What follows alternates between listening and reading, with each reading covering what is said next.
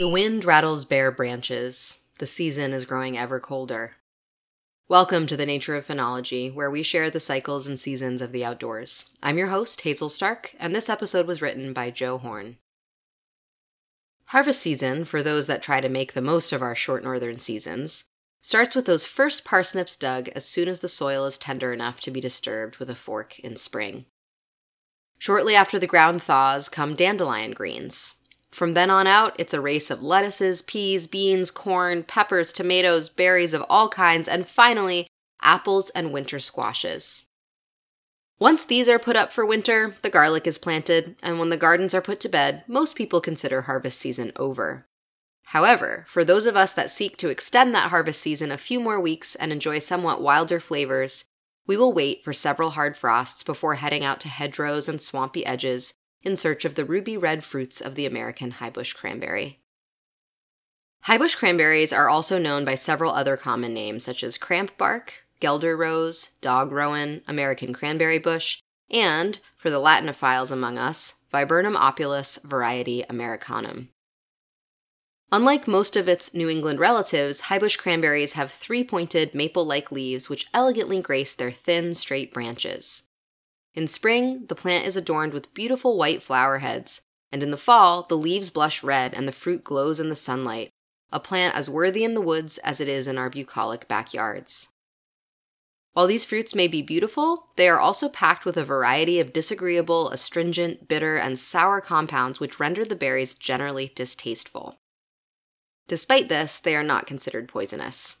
With enough frosts and a healthy addition of sugar, New Englanders have for centuries canned a ruby red cache of jam and jelly with a wild flavor that pulls and plays with the rich flavor of wild game. One of my favorite creations using Highbush cranberry jelly is in a grilled cheddar cheese sandwich alongside horseradish, another crop best harvested after several frosts. But for most wildlife, it would appear that they only turn to the Highbush cranberry once the tastiest of the other wild fruits have been consumed.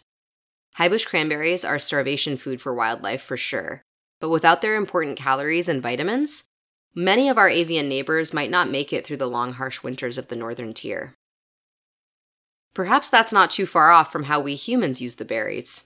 Long after the strawberries, blueberries, blackberries, and others have graced the sides of our berry baskets, the Highbush cranberry is ready.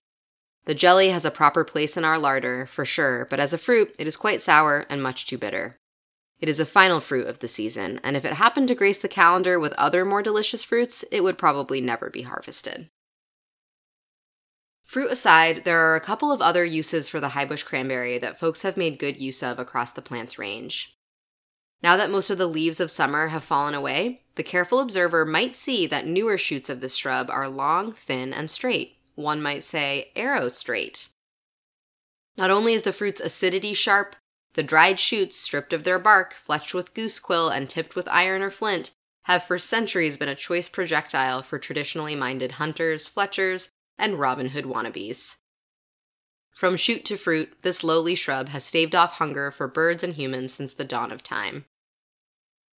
So this weekend, you could head out with a basket in hand to harvest some of these wild Highbush cranberries.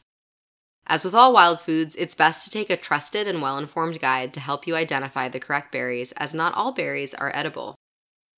If you do happen to make some jam from these fruit, I hope that you enjoy bringing some vibrant red glow to the snowy world around you in the dead of winter.